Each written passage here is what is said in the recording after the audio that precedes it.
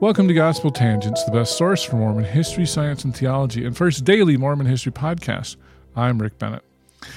You know, Governor Boggs was one of the worst governors in Missouri history, and I was surprised to find out that he started a honey war. So, archaeologist Paul DeBarth from the Community of Christ is going to talk a little bit more about that. We'll also talk about abolitionism and a person you may not have heard of, but is very important in 19th century history, and that is the murder of Elijah Lovejoy. So, we'll also talk about the Mansion House. Was it a station on the Underground Railroad? Paul thinks so. So check out our conversation. Fantastic. All right. So the weird thing is, I knew about your archaeological stuff in Nauvoo, and then all of a sudden you have this new book on Haun's Mill. So as we jump into Haun's Mill, and you, of course you're the archaeologist, can you give people that may not have watched some of my previous interviews and don't know what's Haun's Mill Massacre, what is that all about? Well, notice the way you said that, Haun's Mill Massacre, what I said all that about. on purpose. And for Mormons, it's a Haun's Mill Massacre. For Missourians, it is not likely to be found in their history books. They call it an incident, right? Well, that came from my students. Okay. Because my students had been digging in Caldwell County and digging at Haun's Mill, and we got an invitation to give a presentation to the Caldwell County Historical Society meeting in Polo. And on the way to that presentation, the question came up, here we're digging on what the Mormons call the Haun's Mill Massacre site, but we're presenting to the Caldwell County Historical Society, which had a bunch of people that were on the attacking group in it. How do we address this matter and not be offensive?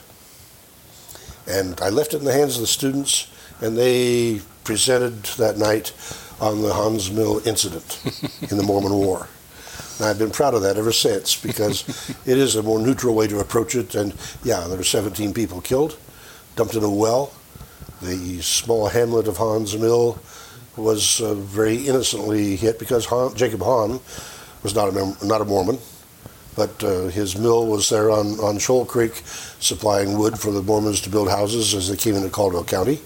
And he had the grist mill to grind the grain, and he was in a very good position to take advantage of the Mormons coming into that county because it was part of the settlement that had been brokered by Alexander Donovan. Right. And so, yeah, the Haun's Mill incident was particularly painful because it was so unnecessary. You have a group of people from Kirtland who left at the beginning of the Mormon War, early July, and made their trek all the way across Ohio, Indiana, Illinois, and Missouri, months to get there finally in October to be killed in the massacre, in the incident. And to me, one of the fascinating things that comes out in the book is the discovery that in 1838 in Indiana, the Potawatomi village of some 850 people was burned by the federal government to get them out of there. They were then escorted by the military across those same states. They happened to camp in some of the same spots that the Mormons had camped in when they were on the way from Kirtland to Haun's Mill. But they came the southern route to Independence and would have been in Independence at the time that the incident at Haun's Mill occurred. But they were expecting to go across into Kansas where the government had promised them new houses. Instead, they found a cemetery, and Kansas named a county for them. But they left behind a trail of about 100 dead people. And if you drive along Highway 24 through Missouri, you'll find occasional monuments to mark where those children are buried. And so the harshness of what was going on in this slave state of Missouri at the time, under the governance of Lilburn Boggs, it's just remarkable. In part because it was a slave state and the slave owner politics was not particularly considered of the value of human life other than the white people, the people that owned slaves. People that didn't own slaves that were white generally supported the Slave Act and supported that politics. But it was a pretty harsh day. The harsh day, I found out more recently, since even after the book went to press, that Mr. Boggs Governor Boggs, Yeah. was also the instigator of the Honey War, which happens to have covered the territory where my farm is in Iowa. Oh, really? Part of the fun of the historical research. Huh. 6 honey trees up there, and Governor Boggs sent the sheriff up to gather the $6 worth of taxes, and the sheriff came back and said, those people think they're in Iowa, they're not going to pay taxes in Missouri. And Governor Boggs sent him back, you make sure you get that money collected.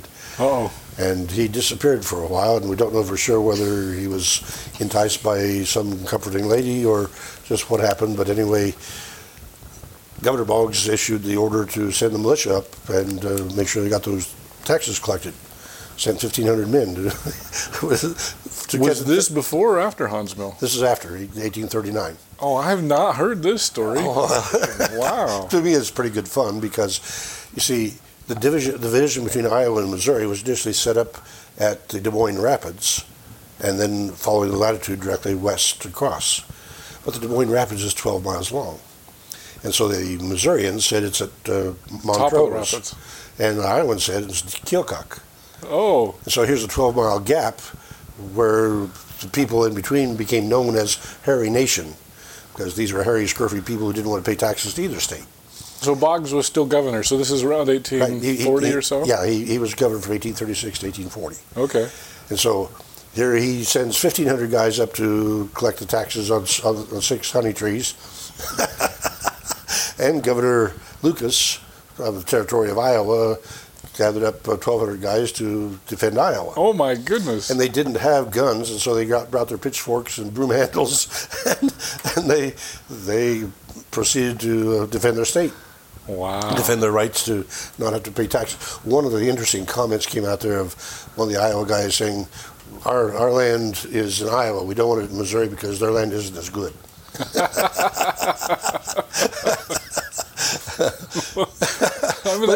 Let me finish that one just a little bit. The end of the story is particularly fun because by December of 1839, it began to turn cold.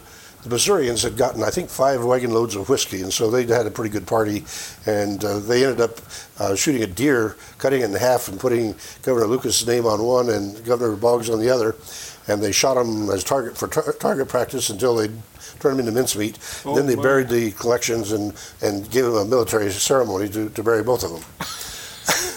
And the Iowans, of course, were tired of being cold, and they didn't have adequate equipment or housing, and so mostly they just sort of peeled off in the night and went home. But they did agree that they should allow the federal surveyor to come and put the line in, and he did, and that's the line that's there today. And that line puts my farm 3 miles north of the Missouri-Iowa border. So my farm, you see, is in part of that honey war zone. That's crazy. Isn't that fun? I mean, so I have to ask you this because I had Alex Baugh on my podcast talking about Hansmill, and he called Governor Boggs the worst governor in the history of Missouri. Would you agree with that? One of the worst in the history of the country. Okay, you go even further. Well, he was on hand in 33 when the Jackson County riots broke out. Yeah, because he's from Independence. Yeah, right. He's from Independence. His home was right there close to where the printing office was. And so, yeah, he was apparently on hand and saw it, witnessed, and was part of it. And so that was 33. So by 36, he becomes governor, and he clearly is in the pockets of the slave owners. And 6 honey trees, the northern part of the state, not paying taxes. Look at all the wasted money to go after that. And that's so weird to me because, he issued the famous extermination order, which was, I think, the day before the 3 days before. 3 days before. 27th of October, and then the massacre incident occurred on the 30th. Yeah, and so it's unlikely. It's most unlikely that the regulars knew about his order. Right. That is to say that they may very well have had some premonition of it. They may have had some background dealing to try to advocate for it, but they would not have had fulfillment of it. And furthermore, the idea of exterminating people would authorize the right to kill. And we don't see that following Hansmill. They had opportunity, but they basically were driving them out of the state. They were not trying to kill a bunch of people. Right. And that's basically what Alex said, too, was we need to get them out of the state. And he said that he thinks that if word had come down in time, it may have prevented the Hauntsville massacre. Have you heard that before? If word had not come down? If word had come down. If the Missouri troops had heard about the massacre or the extermination order, the massacre might never have happened because they were like, get out of here. Yeah, it is clearly a possibility. I recognize, though, there was a good deal of hostility because while we talk about the religious differences, the fact that the Mormons were coming into a slave state and saying, we want to build Zion here with everybody equal, and blacks and First Nations people can participate, we'll baptize them, and that was very much contrary to what the slave state ideology was. The early Constitution of Missouri made it so blacks were automatically slaves unless they carried their certificate to show otherwise. Oh, that's interesting. So when Elijah Lovejoy in St. Louis, I forgot his name, the black man who was free, get lynched, burned at the stake because he didn't have his certificate with him. Elijah Lovejoy got upset and wrote some very poignant words on his press to chastise the Missourians for being so inhuman. And so they burned his press and destroyed it. So, what year was that approximately? Do you know off the top of your head? 1836. Oh, so this is right in the time of the hostilities with the Mormons. Right. So, and then he got another press, and the case went to trial, and Judge Lovelace was the judge over that trial. Lawless. Judge Lawless. What a fun name for a person to be in charge of such a trial. But he ruled that under mob action, people lose their personal sense of responsibility, and so no individual is responsible for murdering the black man. Oh. And Elijah Lovejoy wrote about that, so they destroyed his press again. And Elijah Lovejoy is just was he an abolitionist, would we say? He was an abolitionist. Non-Mormon. Not a Mormon, no. Just very strongly against slavery. There's more to this story, though, if I go back just a bit, because the Smith family had gotten started in Palmyra. Right. And several of them, Lucy and Hiram, Sophronia, and Samuel, I believe it was, all joined the Presbyterian Church. And the pastor of that Presbyterian Church had gone to Quincy, Illinois, I believe in the 20s, well, must have been close to 1830, and helped to establish the Lord's Barn, which was a Presbyterian congregational, I believe, combination with two pastors that were abolitionists on the Underground Railroad, and they got Adams County to be the most abolitionist county of Illinois at that time. And so here they were helping blacks to get out of Missouri, getting them under the wagons and hiding them and getting them up on the Underground Railroad on the way to Canada. And then here came these Mormons out of independence, out of Missouri, that Governor Boggs was exterminating in 1838, and they didn't have to be hidden. And 1,000 people in Quincy, in Adams County, housed 3,000 Mormons for about 3 months until they moved on to Nauvoo.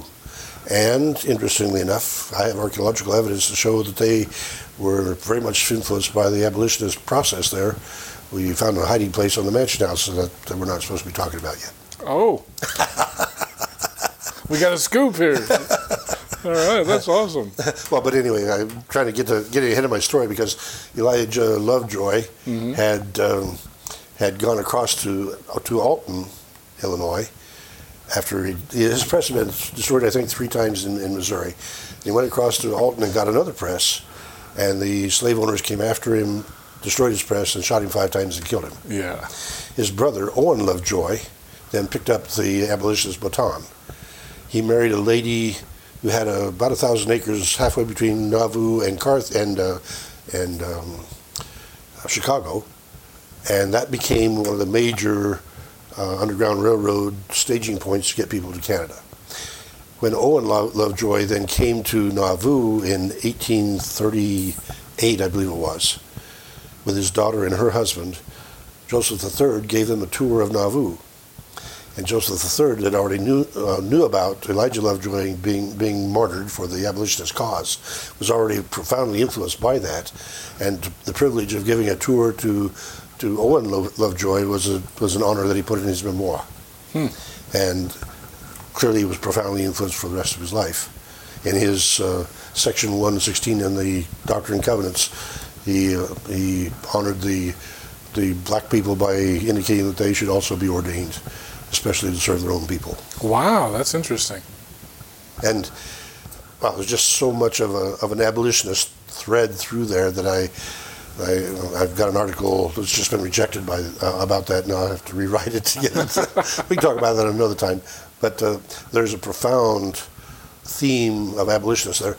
William Smith, Joseph's younger brother, right, tied up with Isaac Sheen down in Kentucky and Ohio.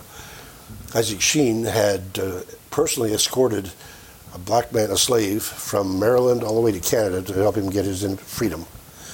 And then in his newspaper in Covington, he for 6 years published the request for some black woman to marry him so that they could appeal against these stupid laws that were forbidding it.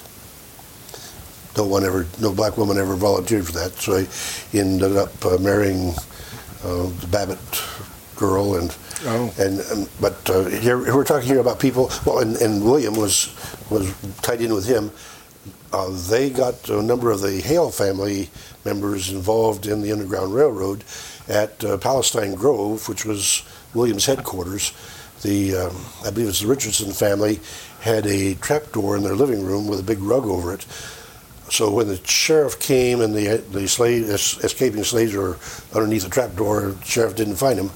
But here were people that were tied directly to Isaac Sheen and William Smith, helping to transport people through Palestine Grove up to Canada.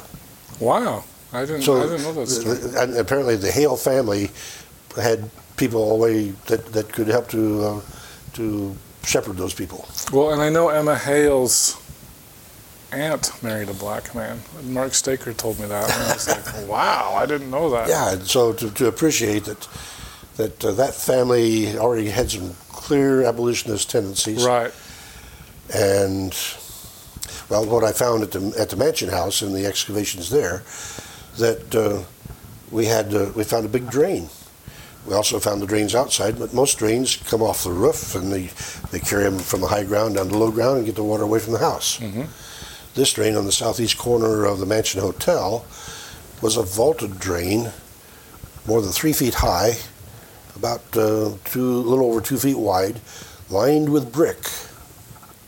And we only dug 10 feet of it, but it was angling from the southeast corner of the Mansion Hotel toward Water Street.